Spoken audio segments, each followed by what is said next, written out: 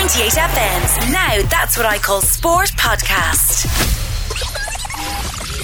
It's a very big welcome to Now That's What I Call Sport on 98 FM. 98 FM's Now That's What I Call Sport with Jamie Moore. You've always got to play well when you put on the Irish shirt, because you never know, there's people that want to take that jersey off you. So every time you play, you just got to give it your all. Yeah, the voice there of proud Englishman Declan Rice, and what it meant to him to wear the Ireland jersey. Now that's what I call sport here on Dublin's 98 FM. We'll discuss the fallout from his decision to declare for England despite playing 3 senior friendly games for the boys in green. Ex-Ireland man Darren O'Dea will be here in just a second, and believe me, you're going to want to hear what Darren has to say. 98 FM's League of Ireland Sunday will hear the story of UCD star Evan Ozam's season-ending injury before the new campaign even began. Training Monday evening, I ruptured my Achilles tendon. Yeah, I was buzzing to get going, looking forward to the season, but unfortunately it happened, so I'll have to deal with it. We'll check in with all 6 Dublin clubs as the Premier Division kicked off this weekend and ahead of the start of the new First Division season this Friday. And then it's all about amputee football, with the World Cup just gone, the new Irish season about to begin, and the first ever Amputee Champions League coming soon, in which an Irish team will be playing. I think anybody who comes from a sporting background or somebody who's been active, and lost a limb, or even for somebody who has lost a limb at birth and never had the opportunity to play football, this is huge, it is. Yeah, that's one of the main men behind the project, Christy McElligott from the FAI, who lost his own leg in a crash many years ago. The Dubs, Leinster and free Leinster tickets for you to win will also be on our agenda. 98 FM's Now That's What I Call Sport. Yeah, there's only one place to start on That's What I Call Sport here on Dublin's 98 FM this morning, and it's with the news during the week that Declan Rice has written to FIFA to officially ask them to change his international registration from Ireland to England. And to review this story in more detail, we're joined by our Ireland expert and former boy in green himself, Darren O'Dea. Darren, how are you, sir? I'm very well, thanks, Jamie.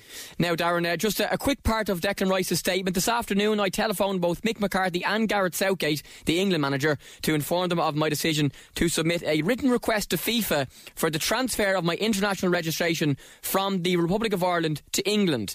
This has been an extremely difficult decision, and in all honesty, not one I ever expected to be making at this stage of my career. So much has happened so quickly in the past couple of years, progressing through the West Ham United Academy to making my Premier League debut at the age of 18 in May 2017, and then being named in a full international squad just 2 days later. In recent weeks and months, I've discussed the situation with the people who mean the most to me: my parents, my family, my girlfriend and my closest friends. I've also spoken to Martin O'Neill and Mick McCarthy, Gareth Southgate, and to friends and colleagues within the game whose opinion I respect. I am truly grateful for the support that I've received in leading to this decision. Firstly, Darren, your overall views on the statement and his decision, and are you surprised by it? No, I'm not surprised. He was a full international for Ireland, so if he was going to pick Ireland, and it was going to be a simple decision for him, he'd have just done it. The fact that he was mulling over it and for the length of time, it was obviously to feel out England, to see where the land lied with them. No, I'm not surprised. I thought when it had gone this far, I thought it was inevitable, really.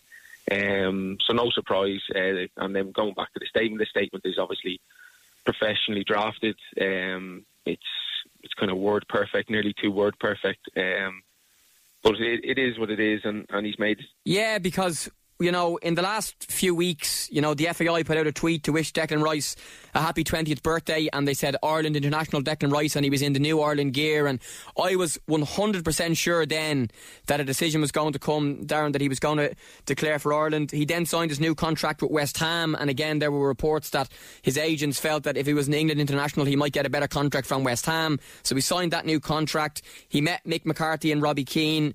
I think he would have been the next Ireland captain after Seamus Coleman had he declared for Ireland. So in my opinion, everything was leading towards him declaring for Ireland, but unfortunately that isn't the case now. Why do you think he's chosen England? You're saying everything led to him declaring for Ireland. All them actions you're talking about were coming from the Irish camp. They weren't coming from Declan Rice. They were coming from the amount of support he was getting from the FAI, the amount of love, if you want to call it that he was getting, that we were desperate for him to play for Ireland. As you say, I fully agree with you. I could see him potentially being the next captain, certainly playing in a huge role in Ireland's future in football. But all them tweets and the stuff, that's from the FAI. That's not from Declan Rice. Declan Rice isn't saying, "Can you wish me happy birthday with an Ireland top on, please?" It's coming from the FAI. They're trying to make him feel wanted, which he clearly was, and he knew he was. But the actual decision, I've seen the reaction to it, and I have to admit, I've kind of toed and froed, and I've probably changed in the last while. Obviously, the last one was Jack Grealish, and I was quite vocal in terms of how dissatisfied I was with it. I think your international career is based off your heart, not your head. You're not thinking what's best for you. It's what you feel you are and what you want to represent. And when I played for Ireland, they're by far the proudest moments of my career. And I mean right through the age system, not just the full national team. The full national team was obviously the pinnacle. But I never thought of Irish people going to games as fans. They were just, I was one of them, and I was the lucky one that was representing them. And it was, I don't have the decision to make. He did. And I think the anger I felt with Jack Grealish, I don't feel with Declan Rice. I think people now need to understand that society and the world is different. We live amongst each other a lot more. It's the Ireland itself, if we're going to whittle it down, is a lot more cosmopolitan than it was when I grew up. I was thinking back into my school days. I can't remember anyone not being an Irish Catholic, 100% Irish Catholic in my school. There was one boy, and it's funny, he sticks in my head, he was Nigerian. He was the only guy in the school that I could say that was an outsider, if you like. I think people live within each other much days, mixed marriages, everything, that this is normal. And I do believe Declan Rice feels very passionate about Ireland. I don't think he's not been genuine with it. I do think it's been a tough decision. I think he's been advised by people that are only thinking about his career and what's best financially and also the overall picture for him. But I think Declan Rice is genuine. I think he is. He has a love for Ireland. He's a love for England. And for an Irish person, that's very hard to understand, because there's a rivalry there with England. The flags, when I see an English flag, I grew up with it, obviously, at Celtic. When I see British and English flags, it's ingrained in you that you think, oh, that's the enemy. It's not the case anymore. Life's moving on. And I think it's hard for Irish people to understand this, but that this is going to be the norm, that there's going to be people with allegiances at both camps, and I think the boy was genuine, in fairness to him. He's made his decision, and good luck to him. Yeah, he played for Ireland under 16s, under 17s, under 19s, under 21s, and 3 friendly appearances for the senior team last year in 2018. The first of those being his Ireland debut in a non-competitive game in March against Turkey. Let's hear now from Declan Rice, Darren, who spoke to FAI TV. Now, this interview was recorded in 2017 when he was first called into the Ireland training camp by Martin O'Neill, and he was speaking to FAI TV and Darren McGinley. It's a dream come true. Firstly, to play on Sunday, make my Premier League debut, is something I've always wanted to do as a kid, and then to get the call from Martin to say that I'm going to come in for 3 days and train, it's just a great experience to be here with the lads. So my manager called me up and said Martin O'Neill's just called him and said that wants to bring me in for 3 days just to have a little look. And I was literally couldn't believe it. I was with my dad and he was like, what? He just no one could believe it, to be honest. My family are so proud. I just wish my nan and granddad could be here to see it, because they are from Cork, and obviously this training camp is in Cork, so it would have been lovely, but unfortunately they're not here. I've been over Ireland a couple of times in Cork. They were from Douglas, so went there for a couple of times, and it's lovely, to be honest. And I haven't been over recently, but I'm going to look to get back over with my mum and dad, because I've still got some family over here. You've always got to play well when you put on the Irish shirt, because you never know, there's people that want to take that jersey off you. So every time you play, you just got to give it your all. Yeah, interesting words there. There's people that want to take that jersey off you. Now, after one of his 3 Ireland appearances at the Aviva Stadium, I spoke to Declan in the mix zone after he played for Ireland, and it was around the time when the West Ham co-chairman David Gold had come out with a statement on TalkSport in the UK to say he wanted the new West Ham manager to make Declan Rice an England international. It's a question that keeps being asked. I'm just focused on playing at the moment and enjoying my football. That's the main thing. Obviously, the 2 games coming up in September, and I'm looking forward to them. Did you hear the comments from West Ham that they want you to try or the new manager to make into an England international? And what did you make of it? No, it was just, he was on TalkSport talking, and it's one of them things. He's just come out and said it. I'm not going to take too much by it. He can say that. Obviously, that's his opinion. But I'm here tonight. I'm playing for Ireland, and I've just been focused on doing that, playing in the Turkey and France game. Yeah, the assistant manager Roy Keane spoke to us during the week, and he said he was very surprised by the comments that you're Irish and you're playing for Ireland, which all of us Irish people were happy to hear. You do see yourself as an Irish international, and hopefully once that competitive debut comes, it'll be the end of the question. Yeah, I think it was off topic, for him to come out and say that.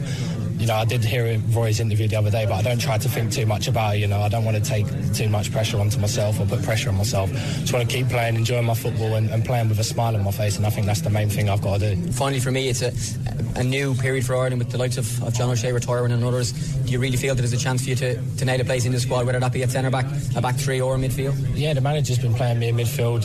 Turkey game, he played me at the back, and it's up to him where he wants to play me in the future. Like I said, I just want to keep playing and getting minutes under my belt and playing international football. I think that's the main objective. You're on there. That's what I call sport on 98 FM. It's Jamie Moore on Sunday with Darren O'Dea, former Ireland international. That was myself speaking to Declan Rice last summer after one of his 3 appearances in the Ireland senior team in a friendly, but of course he is now declared for England and won't be in the green of Ireland anymore. Now, Darren, we know that Mick McCarthy and Robbie Keane met Declan Rice and his dad recently, and Mick came out to say that he felt it was a positive meeting. How disappointed will he be that Declan has chosen England, and how much of a blow to the Ireland team is this now, given we've got a Euro 2020 campaign to come, and I'm sure Rice would have started every game had he declared for us? Yeah, it probably makes it a little bit even worse, the fact that his form at the minute in the Premier League is fantastic. He's really made an impact in the West Ham team. It's a big blow, but there's been a lot of energy put into it and a lot of time, both probably more so from Martin O'Neill, in fairness, and Roy Keane, and obviously with the new staff in, they've done their utmost as well. But listen, I'm very, very clear with this. I'm not disappointed at all, because I would prefer, and I've said this before, it might sound bizarre. See, with club football, yes, results is the be all and end all. It's not for international football for me. It's about having the best representation you can for your country. Declan Rice is no longer Irish to me. He's no longer an Ireland international. He's not available. It doesn't bother me in the slightest. I prefer go out with boys that want to represent the flag, and he doesn't. And that's the simple. But as I said, I'm sounding very, very blunt with it, but that's how I see it. And also, I'm defending him on the others because I understand that he does have allegiance to both of them. But now he's made his decision. The problem for me is the decision have to be made miles before. I don't care. Football, we talk about making the age at such a young age. Well, footballers are retired by the time they're 35. We have to accept that the football is played at a very young age, and a naive probably age, you could say.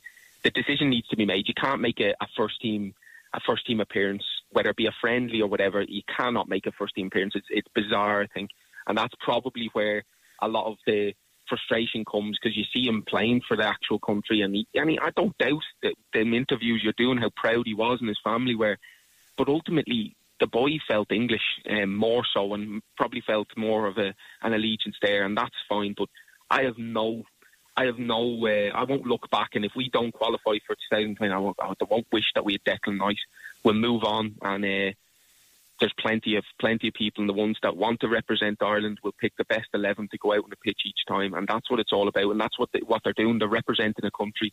They're not playing for a club. So no, I'm absolutely fine. We move on now. It just took too much time, like it did with Jack Grealish. But I understand that you're banged to rights because you're waiting on the boys' decision, and obviously he would have been a big asset for us if he had a choice, but he didn't. So let's move on. Yeah, strong stuff there from Darren O'Dea on the Declan Rice situation. Darren, thank you so much for your time. And of course, you'll be back with us across the year. The first Euro 2020 qualifier for Ireland away to Gibraltar on March 23rd before we welcome Georgia to the Aviva Stadium for Mick McCarthy's first game back, and his first ever game really managing Ireland at the Aviva Stadium, of course, because back when Mick was the manager previously, we played at Lansdowne Road. So Darren, we'll talk to you closer to the time. Thanks a million.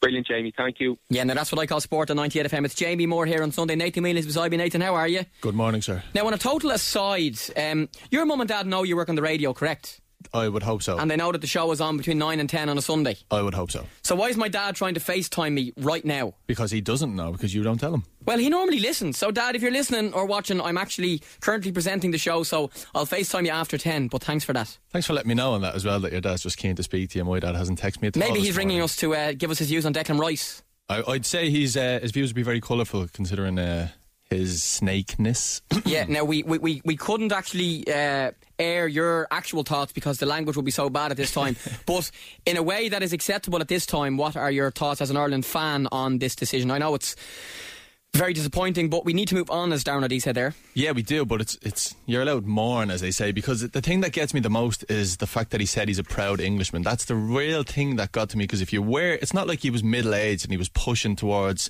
desperation for a call-up. He made the decision when he was 16, so it's just that proud Englishman comment that really got me. Yes, and now thank you for that, Nathan. Competition time on the That's What I Call Sport on 98 FM. We've got a pair of tickets for you to win to go and see Leinster against the Cheetahs in the Pro 14 on Friday, March the 1st at the RDS. If you'd like to win, nice and simple, text or WhatsApp the word Leinster plus your name and where you are, and the number you need is 0877 98 98 98. That's the word Leinster plus your name and where you are, and text or WhatsApp to 0877 98 98 98. More info on leinsterrugby.ie. Now, on the way after the break on 98 FM's League of Ireland Sunday, all 6 Dublin clubs plus UCD's Evan Ozam on the season-ending injury he picked up just 4 days before their first game of the new campaign. And then we'll find out about the FAI's Amputee League, which kicks off its second ever season in Dublin next weekend.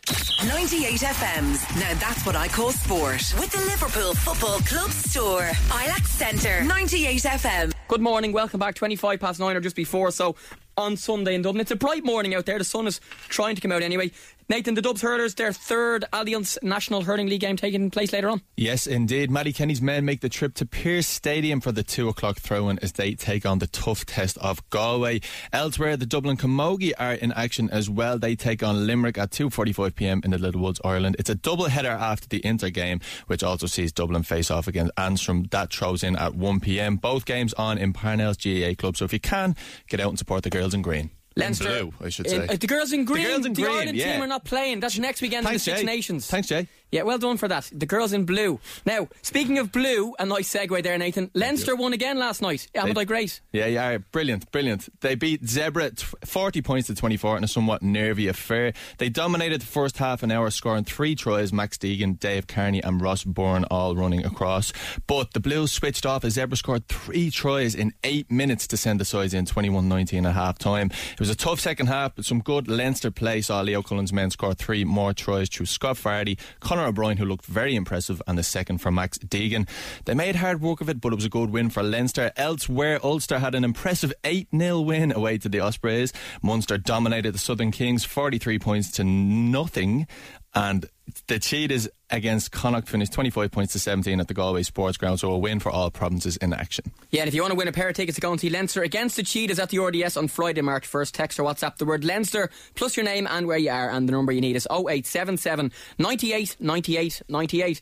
Nathan, the Aviva Stadium this week, some big news, an announcement of a match between the Liverpool legends and the Arden legends in aid of the Sean Cox appeal to try and help his treatment. Of course, the Liverpool fan from Dunboyne in County Meath who suffered life-changing injuries in an attack by some Italian football fans outside Anfield. And we have some news on ticket prices, where you can get the tickets, and then we're going to hear from a Liverpool legend himself. Yes, that game is set to take place on the 12th of April in the Aviva Stadium. Tickets went on sale through Ticketmaster on the 14th of February, so you can get them now. The game will kick off at 7:45. Ticket prices start at €20 for adults. Under 16s will be €10, and a family ticket for 2 adults and 2 children will be priced at €70. So make sure you can get out and support the Sean Cox Trust. Yeah, really looking forward to seeing that game, and as are 2 Liverpool legends who will be involved in it, and they have been speaking to Off the Balls. Owen Sheehan. Friday, April the 12th, it is the Irish Legends 11 versus the Liverpool Legends 11. It is in aid of the Sean Cox Rehabilitation Trust, and as you can see, Jason McAteer and Ian Rush are with me. Lads, how are things? Good, yeah, really good. Lads, I guess we'll start with the match and with the Rehabilitation Trust. And Ian, I guess what we've seen over the last couple of months is just the unbelievable power and support of the footballing community off the pitch. Yeah, I think that's what it's all about. I think really we all know Liverpool, the supporters, they're massive worldwide, you know, and when you come to Ireland, you feel like you're in Liverpool. There's that many Liverpool supporters here. But it's for something like this, we all stick together. We all get together, and like the famous saying, you know, you'll never walk alone. And when you get a situation like this, we've all got to muck in and do our work and help Sean's rehabilitation. Yeah, you can watch that full interview on Off the Ball's YouTube channel, youtube.com/Off the Ball. Now it is time for League of Ireland Sunday. League of Ireland on 98 FM. The best place on the radio for the SSE Airtricity League. Thank God the greatest league in the world is back, and it was back with a bang this weekend with 5 Premier Division games in front of huge crowds. The 5 stadiums all packed. 17,792 fans turned up to watch the games, and really enjoyed being at Richmond Park myself, watching St. Pat's in action. We'll talk about that game in a moment. But firstly, Bohemians in Dublin at Dalymount Park beat Finn Harps by 1-0 in front of the watching Robbie Keane. Dinny Corcoran got the winner for the Gypsies. Of course, he was on this show last weekend. Here's the thoughts of their manager Keith Long. Obviously, I think we can improve from a performance perspective, and I'm really pleased with the result, the outcome. 3 points. It was a very tough game. Obviously, Finn Harps, a promoted side, coming here. The expectation around our club was that we were expected to pick up the 3 points. So, but Finn Harps coming here, we know they're a strong, dogged side, organised. We're going to test you to plays, long throw-ins. The nature of the game was a little bit scrappy, but we've come out. We probably should win the game maybe a little bit more comfortably. We had the most clear-cut chances in the game, particularly into the second half, which makes the game probably a little bit easier for us potentially if we take those chances. And but we've hung on in the end. We've had to defend. We've had to win some headers. Our keepers had to come and claim some long balls into the box. So I'm pleased we've got our season off to a good start. Shamrock Rovers beat Waterford 2-1 thanks to a 93rd minute winner from new signing Austrian super sub Orhan Vokic. I think I'm pronouncing his name correctly. Aaron Green got Rovers' first goal, and he's been reflecting on that dramatic win and the massive crowd, biggest crowd of the weekend. 4,152 fans packed into the RSC to watch this one. Delighted to get the win, first and foremost, to start us on a positive note for the season. I think everyone wants to start that way, and I thought we performed really well. For me, just to win the game was great for to start the season and to kick us on now for next week against Derry. But it was really good, and as you said there, the crowd and stuff, unbelievable crowd from the reports, I think all around the league. It's great as well. Inchicore packed, Dundalk packed, Bohemian, Dalymount as well, and of course up in Derry. And it's great for us as players in this league. You want to showcase our talent in front of that, and the Rovers fans that we brought down, they're incredible everywhere they go as well. So it was great to send them home after the Waterford game with the 3 points, especially for us as well. But yeah, and hopefully we get a good crowd next week, because that's what we want to be doing in this league. You want to be playing in front of these big crowds, and hopefully these fans can keep coming, because there's a lot of good football on people's doorsteps that they probably don't realise. So it's really good, and for us, we just focus on next week, and we've a good game against Derry, and just look forward to that. Yeah, St. Pat's beat Cork City 1-0 at Richmond Park. Mikey Drennan's penalty got the winning goal there, a game I was at, as well as the Ireland manager Mick McCarthy, who enjoyed a nice cup of tea and a biscuit at half-time. He said he loved the atmosphere, as did the Super Saints boss Harry Kenny, who's been speaking to St. Pat's FC's Twitter page. Absolutely delighted with the result. As you're seeing from tonight, the lads worked their socks off to get the result. There wasn't a whole pile of quality in the game. A bit disappointed with the actual passages of play that we had, but in saying that, I'm delighted with the result, and we defended fantastic towards the end of the game. The commitment was second to none right from the start.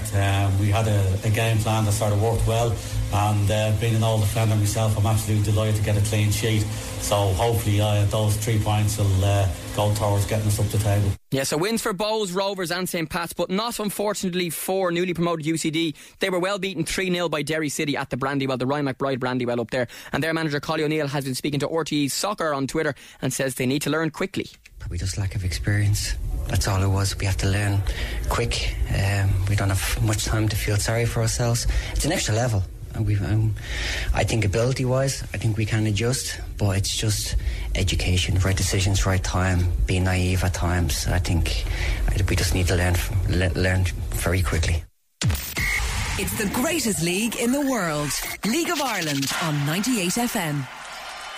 Training Monday evening, I ruptured my Achilles tendon. It was coming towards the end of this session. We were just playing 5-a-sides, and I just received a pass, took a touch, and I stepped back to just look up, and I just felt a sharp pain in my Achilles, and I thought someone had kicked me, and I looked around to see who it was, and no one there. So I knew straight away that something bad, and I thought that it was the Achilles. So this happened literally 4 or 5 days before the new season was going to start. Like, you couldn't pick worse timing.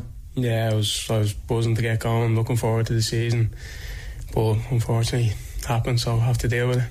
So when something like this happens and it's kind of an unexplained injury in that no one was near you, nobody kicked you, what actually happens in your head and what happens in the immediate minutes after you realising something was wrong but you weren't quite sure what was going on?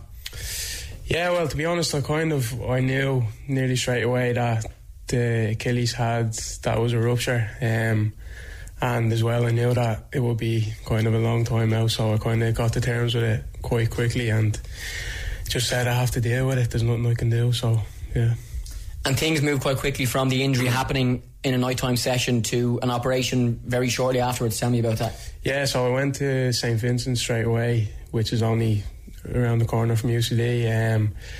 I got seen to quite quickly there, and they just confirmed that it was the Achilles had ruptured, so they said that I needed to get the operation quite soon. I think they said within 48 hours. And yeah, luckily I got it done the next day on the Tuesday morning, so it went quite quickly. Why did it have to happen within 48 hours? And they said that there was a chance that the tissue could die, the Achilles, if it wasn't done quickly, but luckily I did. I got it done within less than 24. Okay, so you've had your scan, you've had the worst news told to you. Who tells you that, and how do they break it to you? Do they try and tell you like softly, or do they just get straight to the point and tell you what you kind of already knew? Well, the physios came out to me on the pitch at UCD, and there's a test that they can do where basically they just squeeze your calf, and if your Achilles is intact, your foot should kind of point down, and if there's a rupture, there'll be no movement. So they did that, and they kind of just told me straight away that there was some sort of a tear there, and then when I went to the hospital, they confirmed it as well, that it was completely ruptured. What are your immediate thoughts when you hear that news, like 4 days before the season starts? Yeah, I was good, but as I said, I just tried to get to terms with it as quickly as I could. Like when it happened first, I was upset, but I kind of quickly just said to myself, it's done now, so just get on with it. This isn't the first time you've had a serious injury, it's actually the third. Give us the timeline of your previous two, and you've just had a really poor couple of years look-wise, because you're still only 21 and you've missed a lot of football in the last couple of years. Yeah, 2015, the end of 2015, I tore my ACL and missed just over a year with that. So I missed all of 2016. Then the start of last season, I picked up an ankle injury and missed the first half of the season. So yeah, I've been unlucky enough the last few years, but it is what it is. In college, you've been learning about this. It's like awful irony that it's actually happened. What had you learned about this injury before it happened to you, and when had you actually learned it? Yeah, it was literally Monday morning. We had a lecture just about tendons and different injuries, and yeah, the Achilles was mentioned, and just kind of what happens when the injury happens, and a little bit about the rehab, not too much, but just that it is quite a long time. So I knew straight away that I was going to be out for a good while when it happened. Yeah, you knew straight away what the repercussions were because you're studying to be a physio. Yeah, it was really weird. Like, it was literally that morning that I learned about it. So I don't know if it's fate or whatever, but I'll have a good idea of the rehab now anyway, so that's one good thing. Yeah, so the news broke on Monday night into Tuesday morning as well, and since then Evans had a huge reaction on social media from the PFAI and the club, and a lot of his former teammates and current teammates have tweeted and stuff to kind of wish you the best of luck, and that support this week has been massive. So you tell me a little bit about that. Yeah, it was unbelievable. I think it was kind of Tuesday morning that most people would have found out, because the League of Ireland launch was on, and I think that's when it kind of broke. So I was getting my operation Tuesday, so it was probably Tuesday evening by the time that I kind of got my phone again. And yeah, I just had so many messages from loads of different people, from football and family, friends, and yeah, it was nice to get that support there.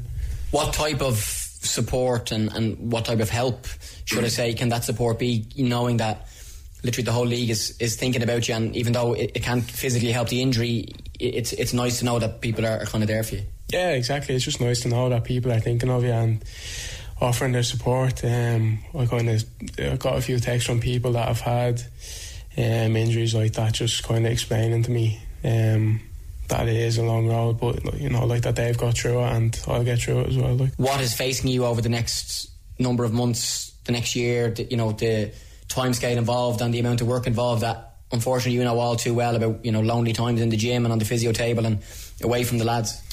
Yeah, well, at the minute I'm just in a cast and on crutches, so I'll be in the cast for about 2 weeks, and then when I come out of that I'll be in a boot, a protective boot, for probably 6 weeks. So during that time there'll be pretty much no rehab. It'll just be kind of letting it set, and then once I come out of the boot it'll just be kind of getting the range of motion back in the ankle and stuff, and then just building up the muscle and eventually getting back to running and more kind of functional stuff on the pitch. But yeah, it'll be a long enough road. Have you put a time scale on it yet in your head, or are you still in the process of trying to come to terms with it all? Not really, yeah. The surgeon said to me that it could be anywhere up to a year, but kind of doing research and chatting to people, I think 8-9 months is kind of the maximum that anyone that I've spoken to has said. So I'll see how it goes. I'm not really thinking that far ahead at the minute, but hopefully it won't be too long.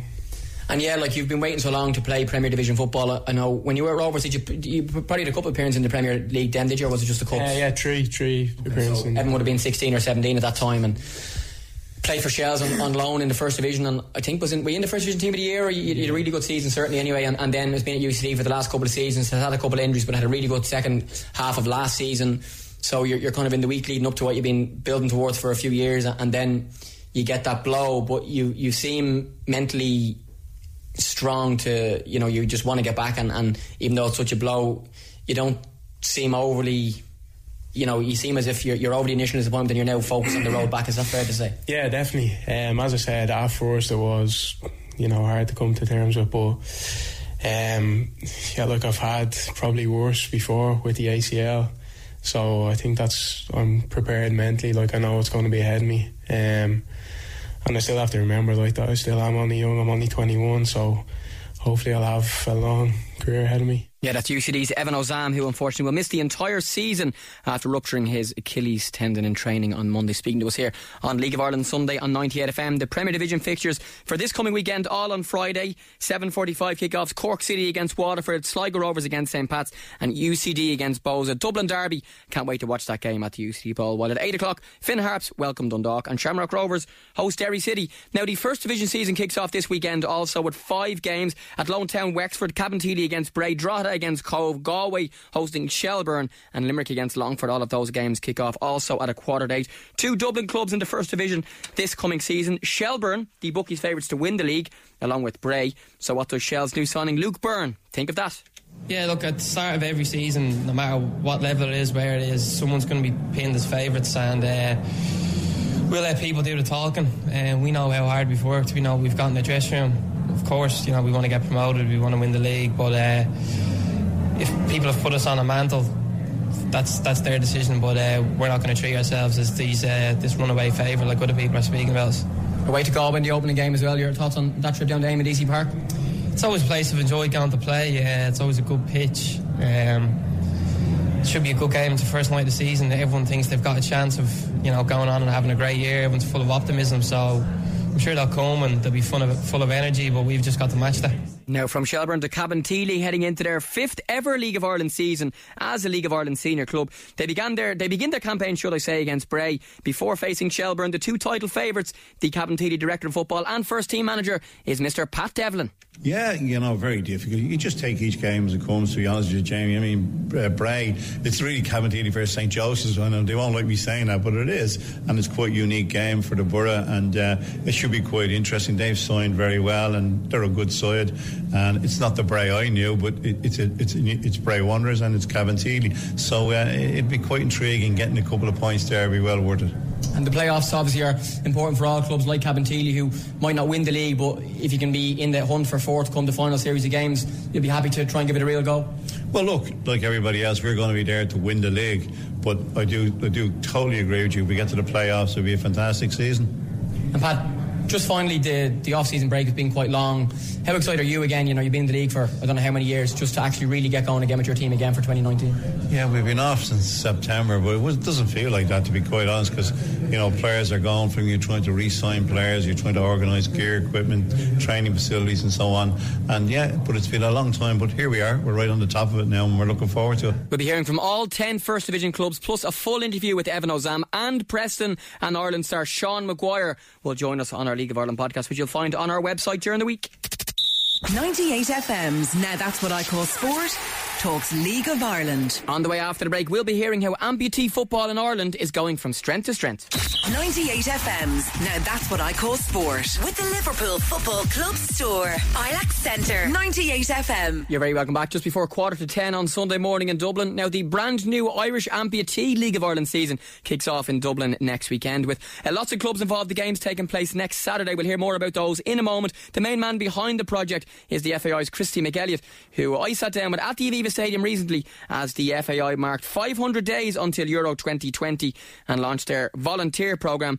The Amputee League in action next weekend. Ballymun United kick off at 2 o'clock with Cork City Bohemians and Shamrock Rovers in action. Let's hear all about it now. Christy, speaking of big competitions, talk us through the Amputee World Cup in Mexico, which you guys were at. Finished 13th in the end, I think, in a win over Italy in the 13-14 place playoff as well. We spoke to a couple of the players around the time of it as well. Just haven't had some time to look back on it now. An amazing couple of weeks over there. Oh, it was fantastic. You know, I think that the event itself was went off really well. You know, we were really looking forward to the competition itself. We prepared really well for it, we did, you know. So to finish 14th was huge for us. You know, I definitely think, and this, without sounding too big-headed or blowing our own trumpet, you know, I definitely think we're a top 10 team in the world. We're ranked 6th in Europe, you know, and you know, we finished that event finishing 14th. You know, one or two of the games didn't go for us, which you know, we have to expect sometimes, and we'll just take it on the chin. But definitely everybody really enjoyed it. You know, with the football we played, we prepared really well for it. Was exceptional, and you know, a couple of the pitches probably were a bit disappointing surface wise, but other than that, it was fantastic. The people in Mexico really took the game to the next level, supporters wise, and were really enthusiastic. You know, every game we played, there was a great atmosphere. You know, we were really loved. You know, and anywhere we went, the players, it was probably, you know, I'm not long involved in amputee football, probably 6 years. I think the players as well, and I think this is their platform for our players to look and perform like professional footballers, and the supporters definitely made them feel that way. You know, everywhere they went, they were asked for signatures and photographs, and which comes with our game. It does itself, when we play in major competitions and European Championships and World Cups. So for us, it's huge. Our players feel really really important. They're important to us in our game, but they feel really important from the other countries, in that environment. So when they come out of that environment, it's really difficult for them to settle back into their natural everyday work and whatever else they do. So it's really important for them, but yeah, they loved it.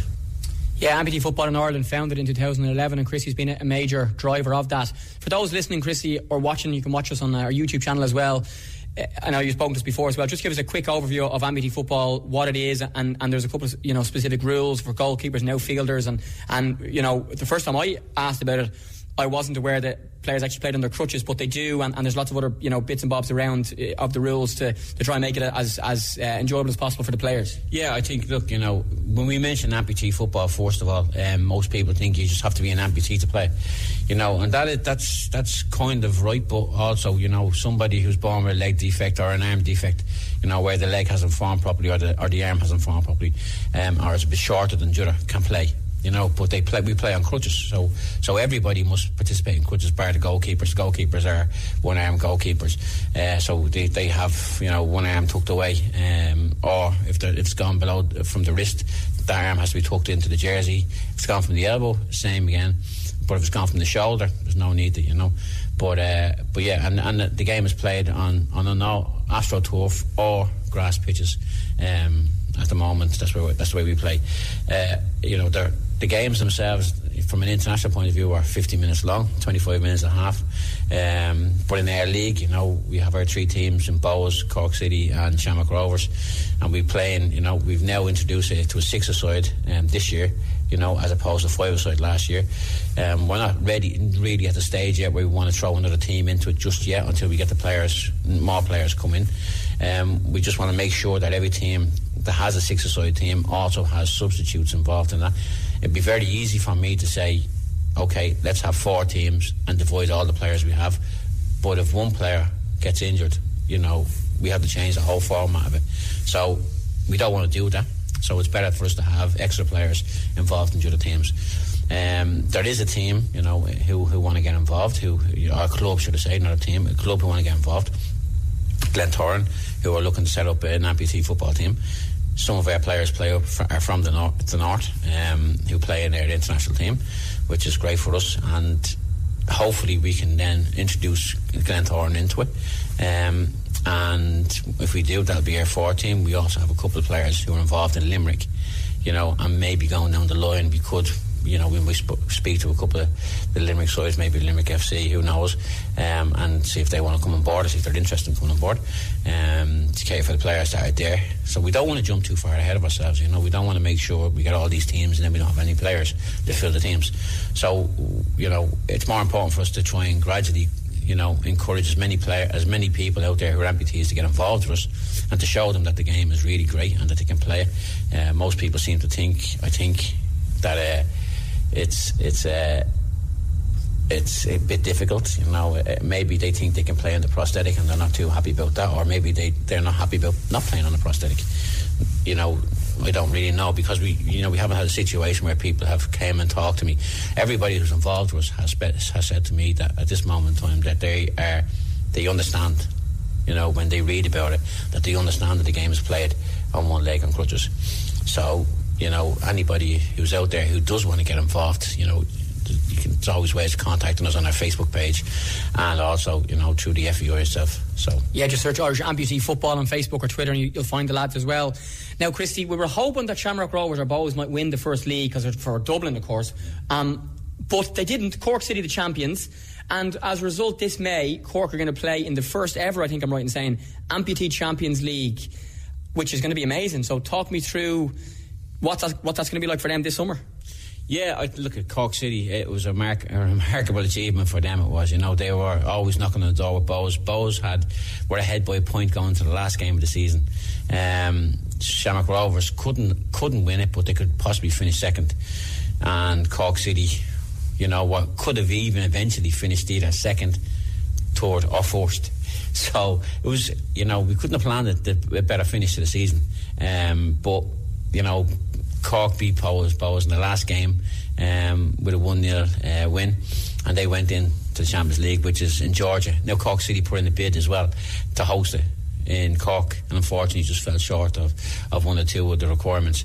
But for them it was a great achievement for them to actually win the league. But also now they're going to play in the first ever Champions League, which is huge. It's huge for a team that's just in its infancy in amputee football, to go now and represent Ireland in the Champions League, or team in Ireland in the Champions League, is fantastic. I think you have a couple of other teams there from Turkey, and Turkey are a professional run league. You have Georgia, you have Russia, you have, I think Everton too, is it? Everton Football Club are involved as well, and ourselves, and a team from Poland. So that makes up the 6 teams that are involved in it. The host country will cover the cost for the players and the housing the players and feeding the players. But Cork City are looking now to do some sort of fundraisers as well, obviously with the help of Cork City Football Club, to generate the money which will get them there, from flights. So it's huge from football terms. We're talking about lads who have gone from representing their country in the World Cup, European Championships, to the first ever league, to now playing in the Champions League football. It's I couldn't have imagined it myself when we first set up the league last year. So now again it's the Champions League as well will be in its infancy. It's the first ever one, so hopefully it's going to go from strength to strength. This year, our league kicks off on the 23rd of February, and Bohs will host the first event, and then after that, who knows, the pressure will be on Cork City to retain it. and you definitely will have Bowes and Shamrock Rovers knocking on the door come the end of the season, and possibly with the 2020 next year, who knows, one of the teams could be heading from Dublin to the Champions League, or could be hosting a Champions League here. Going the way they're going at the moment, they're preparing really well. So, yeah, really interesting times ahead, and really looking forward to the year. Great stuff, Christy. Very finally, for those listening, to your story and other stories, just tell us the importance of amputee football in the lives of all of the people involved. You lost your leg in a crash back 18 years ago. Now you were on the way to you were playing regular football, if that's the right word. And you lost your leg in a crash, and you're now working full time in the FAI, and you're very heavily involved in the amputee football as well. But just sum up to me the importance of this sport for the people involved in it, and the people who will be involved in it for years and years to come. Well, look, I think anybody who comes from a sporting background or somebody who's been active, and lost a limb, or even for somebody who has lost a limb at birth and never had the opportunity to play football, this is huge. It is, because it gives them that, I suppose, some of the tools to gain some independence going forward. It's not always about mammy looking after you and wrapping you in cotton wool and making sure nothing happens to you. This will give you some sort of it'll definitely give you confidence. It'll definitely take your confidence level from where it is and raise it, and with the confidence that you have there will guide you in the right direction to possibly getting involved, to possibly do opening doors within the workplace, to possibly regaining some sort of independence, whether it be walking to the shops, whether it be walking to the park, all those little things that anybody else who doesn't have a disability will find simplistic, whereas some of us might find them trivial. That will definitely bring your confidence levels up to do them, and maybe to look at them and approach them a bit differently. But I think football in general is, I remember one of my friends who was involved, Simon Baker, saying that his medicine was always sport. Sport was the medicine for him to get him from where he was when he lost his leg to where he is now. He's a record holder in marathon. So I remember him saying them words to me, and I remember saying, that makes a lot of sense. And it was the kick in the backside that I needed as well to push me on, because I lost my love of football for a long time. I did, and got back involved in it when I started getting actively involved with the amputee team. So for me, it was great. Then I with a lot of things, not being as mobile as I used to be, I put on a lot of weight, lost a lot of weight. Then went back playing football again, then became an international player, then finished with the international team to just concentrate on the football, the league. So it's huge, and I think it is really just basically gives you so much confidence, and you're around people, you're around peers who don't look at you any differently. I'm not saying people do purposely, because it's human nature for people to just stare. But that's the way it is. And when you're in that environment of amputees, we're kind of really tight-knit group, and we kind of, when we want to take the Michael out of each other, we've no problem doing it, and we can get away with it. I know it sounds really funny, but we can get away with it in that environment, whereas outside that environment, we don't like people talking about us, like that sort of thing. We don't like people looking at us as having a disability, and we don't in general. Our lads generally look at each other as athletes, and that's the way they want to be looked at, as athletes. So they're not looking for pats on the back. They're not looking for the big high fives. They're looking for just for people to buy into the game that we play, to enjoy the game that we play, and that's really all. Christy McElligott, thanks a million.